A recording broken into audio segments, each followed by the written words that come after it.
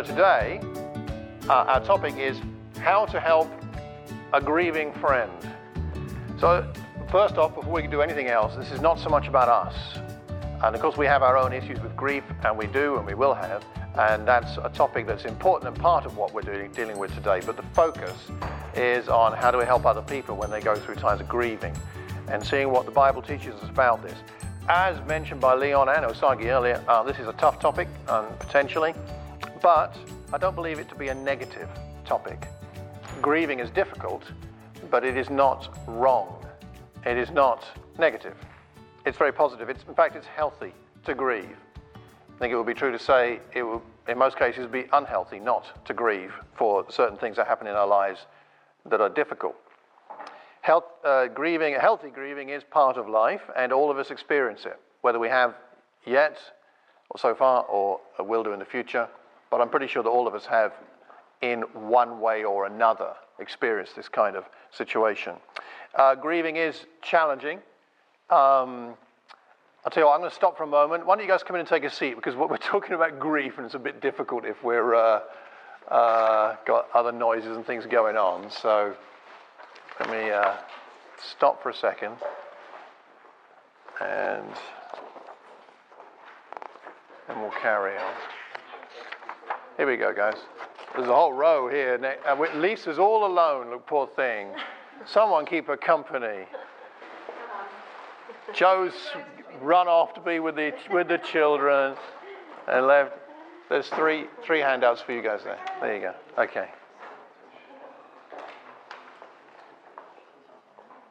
All right. Good stuff. Lovely to see you. Make yourselves at home. Good. So talking about grief, grief is challenging, no question about that. And it's also the case that as time goes by, new forms of grieving or new challenges come up with it. For example, I read an article this week by a writer called Tessa Love, and she wrote about the impact of social media on grieving today, which is something that none of us would have had to deal with 10 or 15 or 20 years ago. 10,000 people on Facebook die every day. So 10,000 people with Facebook accounts die every day. That's a lot of people, but of course it's a global phenomenon. Facebook spread all over the world.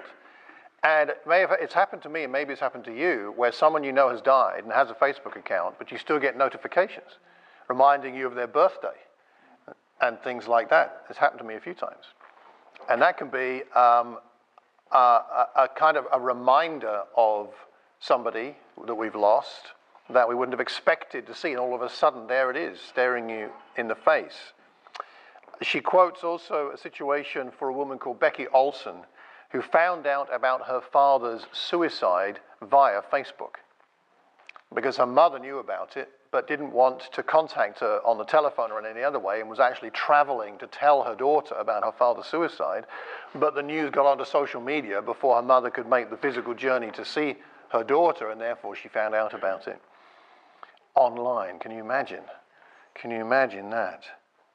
Something good did come out of it, in the sense that she connected with somebody else who'd had the same experience through social media, and together they met up and then discussed how to support people who have this kind of experience.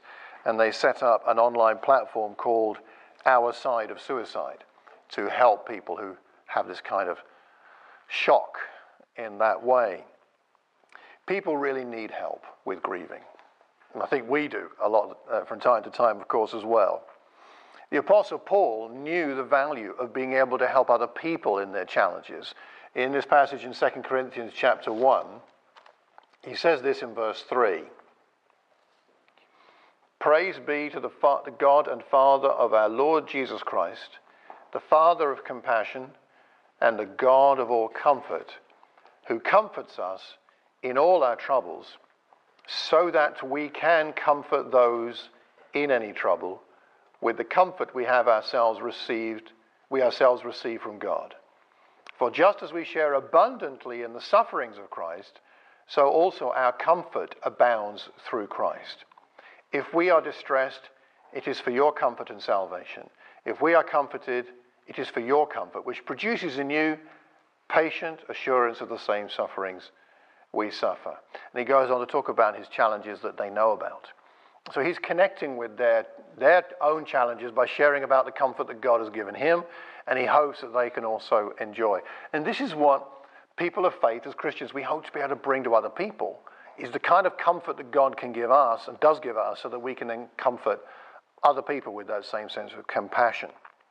We're going to look in particular at the example of Jesus. If you want to now turn to John chapter 11, we'll look at this passage and then we're going to break into some small groups for some discussion. In John chapter 11, probably the most famous and well-known example of Jesus expressing strong emotion, perhaps other than Gethsemane. In John chapter 11, as you probably know, Jesus is very close to the family of Mary and Martha and Lazarus, two sisters and a brother. And without going into the whole story, for our purposes today, Lazarus becomes sick and then dies. And after a short period of 3 days, Jesus goes to see the family, to see Mary and Martha, the surviving brother and sister. And let's have a look in verse 33 for now. We'll come back to this passage a bit later. In verse 33, Mary is weeping and crying. And, verse 33, when Jesus saw her weeping, and the Jews who had come along with her also weeping, he was deeply moved in spirit and troubled. Where have you laid him? He asked. Come and see, Lord, they replied. Jesus wept. He wept. And if he wept, we know he understood the grief of Mary and Martha. And perhaps he wept as much for them, or perhaps really for them, rather than for Lazarus at that point. And we will look at that a bit more later. But what we understand from this is that Jesus knows what it means to grieve, and to be with people who grieve, and to do his best to help them with that. So we're going to hopefully take some inspiration from the example of Jesus and from the wisdom that we've got collectively here in this room to help us to help other people. So here's what we're going to do now. We're going to break into some smaller groups. And what I'm going to ask us to do in those smaller groups, and this is on the handout, is to share about a time of loss. You don't have to share, so I don't want to put any burdens on anybody. This is not everybody has to share. Only share if you want to, and if you feel it's appropriate or safe to do that in this context. Now, it can be any kind of loss. I know I've emphasized more death as a loss up to this point, but there's more than one kind of grieving, or rather more than one reason to grieve, and death is one of them, but there's also loss of health. We can mourn our loss of health. We mourn a loss of a dream or an ambition, or perhaps a job or a career, or anything like that. There's various kinds of loss. So we can be sharing in our groups about anything where we felt like it was a significant loss and that we grieve over it. And then the point is not to share every detail of our whole story. Share as much as is appropriate, but we don't have time for all the details. But share something about it. But then also, what you found was helpful and not so helpful about the way that people were with you during that time of grieving. So what did people say or do that was helpful? And what did people say or do that wasn't helpful? It may have been well-intentioned, but actually you found it to be problematic. So that's what we'll be doing at this time. And also, of course, if people do share things in our groups that are sensitive, let's be careful to hold those things privately and in confidentiality, because some of these things are quite personal, of course. Well, they're all personal, but some are more confidential than others, perhaps. So that's what we're going to do for a while. Then we'll come back and have a bit of sharing and wrap up looking a bit more at John chapter 11 to finish. So I'm not going to ask about the specific situations of grieving that we've had, because we've been doing that in our groups. But what I would like to ask us is whether we saw any common threads as to the things that are helpful to do or say when someone we know is grieving, or things that are not so helpful for us to do or say when someone we know is grieving. So can we have a little bit of sharing from the groups? Let's start with the things that are not so helpful. Let's start with those, all right? What are some things that are not so helpful that we've seen or experienced? Maybe we've even done ourselves. So what came out? Anything? who would like to kick off? Yes, Bronwyn. We had a common theme when people trying to make you feel better, minimize your loss. Minimizing it. So he had a long life, or Okay, he had a good innings. children, All or right. she's still around, or but like and then that it kind of makes you validates your own feelings and Right. validates your grief. So minimizing the loss or qualifying it. Expectation of grieving periods.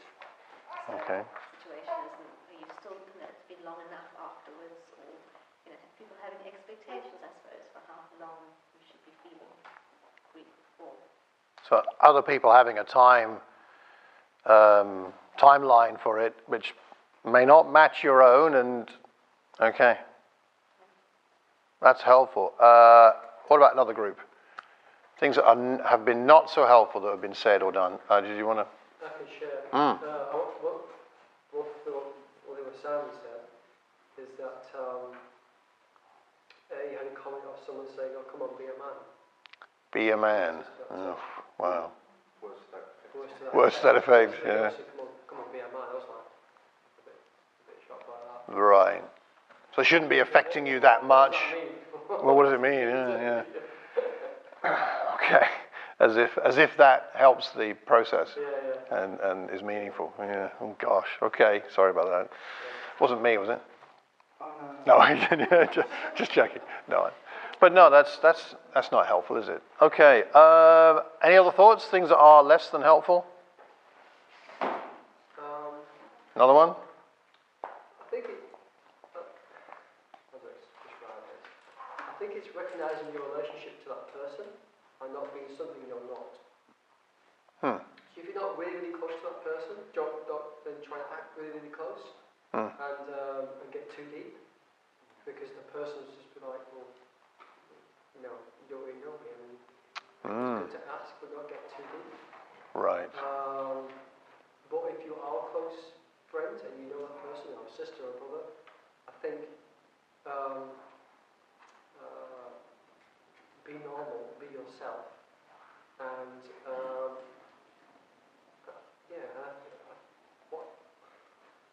guess what I'm trying to say is, what helped us as a family cope with losses, grief experiences is laughter.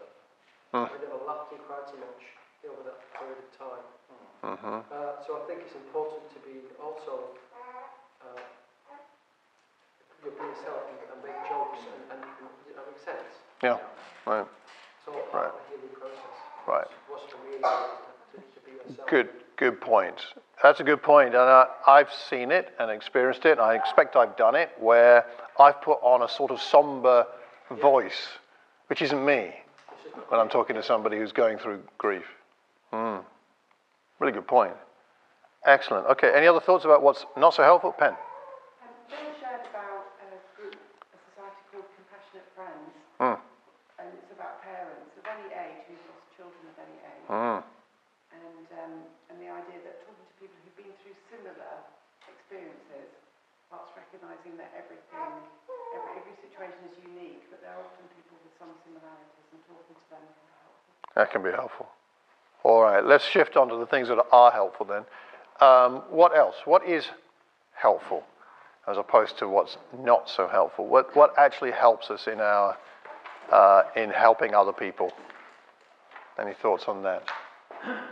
Things to do, things to say. What's helpful? I think talking about it is very helpful. Talking about it? Because you're getting it out of your system. So not bottling it up. Not bottling it up, yeah. If you're busy, so if you work, you can share it. If you're not at work, then it's the opposite, because then you've got nobody to talk to. And you've only got yourself. So you start to work to go in. Okay. Being part of a community in some senses can be helpful, whether it's church or work or something else like that. Having somebody you can talk to. Yes. Good, thank you. Other thoughts of what is helpful? Simon? I think, I believe having lots of friends around you, positive people who can encourage you and talk, lots of talking. As you know, I lost my mother this year, and just having people who are, genuinely love you, genuinely concerned about you, and had yourself and Tonna, kind of, comforted me at that time. And all these things are very helpful. Just having, and a lots of people as well, if you can, if you've lost your mother or someone really, really close to you, that's helpful. Good, thank you. Good stuff. All right. Yes? Sometimes it's helpful to have people around you. You don't necessarily have to talk. They just have to be there, just be with you. And I think that's difficult because sometimes we feel the pressure to say something that we might think is comforting, or just to say something because silence can be awkward. Sometimes it is helpful for people just for you to be there and silent. The opportunity to be company for someone is probably more important than whether we are there to talk or not to talk. So if we want to talk, then we can. But if just the company is what we need, then that's what we need. Nice cup of tea always helps. Good cup of tea. So sometimes weight to lift up your shoulders, it's like jot a cup of tea. And that's what you have to say. Jot a cup of tea, make them a tea. You got to say anything else. Oh, yeah. If only it was that simple. Most things in life are improved by a cup of tea, yeah. Most things in life. Pen, sorry. I think one of the great fears when you lose somebody special is that you lose the memories. And finding a way to hold on to those memories. So the footballer has written about this recently. You know what I'm like with football, but this stuck in my head. He lost his wife to breast cancer in her 30s. Rio Ferdinand, yeah. And he, aside from losing his wife, he also then became the sort of the parent, the lone parent. And they created this memory jar where whenever they wanted to think about mom, they would write down on pieces of paper and put it in a jar. And then whenever they felt sad, they could pull out pieces of paper. And he wrote about how that was one of the turning points for them as a family in coming to terms. And I think the principle of finding a way to really hold on to what was special about that person is valuable. Excellent. Good point. The reason why that happened is because they got the right help and professional help. And one thing I would say is, if you're not a professional, don't try and be a professional. And one thing what helped me grieve when my dad died was someone saying to me, don't think you might want to see a counsellor. And planting that seed of I'm going to get help. Because for me personally, it was a lot of people, if they're losing a parent, I think they can justify it, but it's just normal fact of life. It's normal. Everyone loses their parents. It's just part of life. But what you don't, you're stopping yourself from grieving in a sense, because you're not allowing yourself to realise it's a tragedy for you, whether they're 55 or 85 or 105. The fact is for you it's a tragedy. Just because you're a parent and that's the way life goes doesn't mean it's not a tragedy.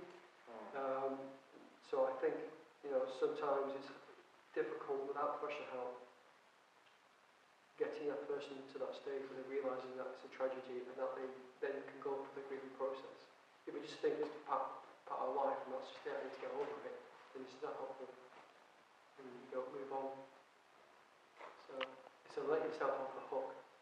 I think people are scared of feeling that emotion, so they're stuck in a stalemate. They don't want to feel overwhelming grief. Because actually, it's really important that they have to go through that process. Yeah. And if you think your friend has not gone through that, don't try and do it for them. Or try and be that person. Right. Point them to a person what can. Well, that's such an important point. Yeah. Pointing people in the direction of those who might be able to help them is very important. Is that we recognise our own limitations. Because what we're really talking about here today is about being a friend. We're not talking about grief counselling. We're not talking about that because we're not trained in that. At least I don't know, but hardly anybody would be here. So, but it's about how to be the right kind of friend. I don't know that Jesus was a grief counsellor, I mean, I know he was Jesus, but it's not like that's what he went around doing, being a grief counselor. But he did have a great connection with people who were struggling with loss in their lives. The woman who lost her son, the woman whose son was sick, or the person who had a lot of grief over their sin and the effects of sin in their lifestyle, the ones who had lost health, like the lepers. I mean, he understood people's loss. And when it came to Mary and Martha with Lazarus, which, let's go back to John 11, and then we'll finish off with a couple of thoughts. Let's go back to that situation. I just really want to point out one thing from this passage. There's a lot we could talk about today. This is a huge topic, so we're only scratching the surface, but I do hope that this will help us to be more compassionate and helpful people to our friends when they go through a time of loss. But one of the things I want to point out here about Jesus is the different ways that Mary and Martha were processing their grief over the death of their brother Lazarus. So we see in John chapter 11 that Jesus comes, and when Mary hears about it, in verse 20, chapter 11, verse 20, when Martha heard that Jesus was coming, she went out to meet him, but Mary stayed at home. And then Martha has a conversation with Jesus, saying, if you'd been here, he wouldn't have died, and your brother will rise again. And Jesus talks about himself being the resurrection and the life. Then she goes back in verse 28 to call Mary. The teacher's here asking for you. When Mary heard this, she got up quickly, went to him. And then she has a conversation with him, very similar. If you'd been here, my brother would not have died, in verse 32. And Jesus doesn't actually seem to say much to her, except that he is very deeply moved and weeps with her. We see Jesus interacting with the two women differently. We see one coming out immediately to see him, the other one staying at home and coming later. There's no suggestion from Jesus that what Mary did was better than Martha, or Martha did was better than Mary. He doesn't rebuke Mary for not coming out with Martha, and he doesn't rebuke Martha for coming out instead of staying at home with Mary to comfort her. I mean, he just allows them to be who they are and helps them with what they're going through, and ultimately weeps with them and is there for them. And I think it's a good illustration, even though it's limited in what we're talking about today, of the fact that we need to treat people as individuals and not try and process other people's grief for them. We can just be with them in their grief. There is no correct way or time limit for grief. We were talking in our group about the fact that some people process their grief relatively quickly. Others may take years. It is said it can take up to 5 years. Who knows, maybe longer, I don't know. But there is no time limit for us. There are lots of stages of grief, ranging from shock and numbness through the difficulty of accepting the reality of the loss, the feelings of guilt sometimes that come up, feelings of anger and frustration, depression and exhaustion. There's also a time when there's a sense of release, and then of memories we talked about, and acceptance. But there's no one order of those things, and sometimes people shift backwards and forwards through these stages as they go through their grief. There are some things I would suggest are particularly important not to say to someone who's going through a time of loss. And one has been mentioned, you should be over it by now. That's not helpful at all, because who knows what that even means. Snap out of it, like the sort of be a man, I suppose is sort of what that's hinting at or something. That's not helpful. We can't snap out of grief. Or something like, you just need to pray more and everything will be all right. I mean, that assumes the person isn't praying, and it's just, again, a very unhelpful, it's not a spiritual comment, it's actually a judgmental comment. Time is a healer. It's not particularly helpful when you're in the middle of your grief.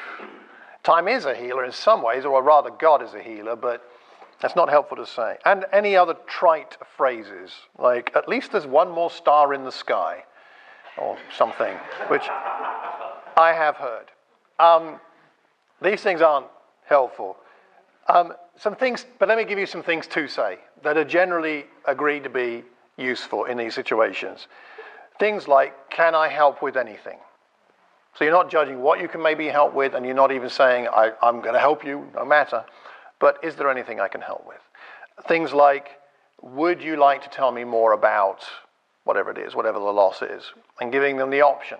And they may wish to talk, like Bill talked about talking, but they may wish, like Oge mentioned, just to be with you and not talk at all, or at least about the situation. But would you like to? A question like, is there anything I can pray for you? Would you like me to pray about anything in particular? That can be a helpful question. Or sometimes just silence and being with the person. So there's a lot more we could talk about with this, but that's what we'll talk about today, and then we're going to look at a couple of final scriptures and conclude. The other part of the handout you'll notice is a questionnaire. So we talked earlier this year about the idea of perhaps putting on a bereavement and grief course in the new year. Now, the idea of this course is something I've developed coming out of an experience in 2003 where I went on a training course with an organization based in Harrow, where they train people how to be bereavement visitors. It's not bereavement or grief counseling, it's how to visit people and simply be with people who are going through a time of loss. So I went through a training course with them, and I also found some interesting materials from the Diocese of Canterbury, a Church of England training course that they do for, again, helping just to how to be with people when they're going through a time of grief. It's called Joy in the Morning. These two sets of materials I put together into a course we did in Harrow back in 2000 and something. 10, does it say there? Okay. Thank you, Bill, for reading what I already wrote and I can't remember. We did that, and a number of people found that helpful to then be better equipped to go and help other people, whether in the church or outside, as they go through a time of grief. I'm willing to put on the same course for us if we're interested in the new year, probably in January, over perhaps January, February. But first of all, is there an interest? And then secondly, the pragmatics of when and how will be important to figure out. So if you are interested in this or have a view on it, then please write that down on that questionnaire and hand it in to me as soon as you can, and then we'll make some plans for next year. So that's what that is all about. To finish off, I'd just like to say, when we talk about these kinds of things, it can reopen some wounds, and we can feel somewhat raw after a time like this if it's touched on some of our own losses in a deep way. If you feel that way and you'd like to talk about it, then please do, whether it's with me or somebody, but if you're feeling very raw, don't neglect it. Just think and pray about what might help you if that's happened. God does understand our grief. He did lose his son. Let's turn to 1 Corinthians 15 and then we'll finish. He did lose his son, but it was a loss that had meaning. And all of our losses have a meaning. But his loss had particular meaning because it was the path to victory over death. And we need to end on this because we need to think about life and death in all of its positive, eternal light, because death is not the end. And 1 Corinthians 15, we'll just read towards the end of that great chapter from verse 54. When the perishable has been clothed with the imperishable, and the mortal with immortality, then the saying that is written will come true. Death has been swallowed up in victory. Where, O death, is your victory? Where, O death, is your sting? The sting of death is sin, and the power of sin is the law. But, thanks be to God, he gives us the victory through our Lord Jesus Christ. He gives us the victory, and therefore we stand firm and we carry on with our work that God has given us to do, because we know that there is an ultimate victory. After the end of the service, if you want to take communion, the communion elements are on the table over there. Please feel free to. And the reason we take communion is to celebrate the victory that Jesus has given us over death, by his death and his new life. God is with us in our grief. We have a God-given compassion to tap into for our own grief. And we have the opportunity to take God's compassion and comfort to those who grieve in this world. It's a tremendous privilege to take God's comfort to others. Let's be sure to do it the best way we can for God's glory. Amen. I'll hand over to Dan.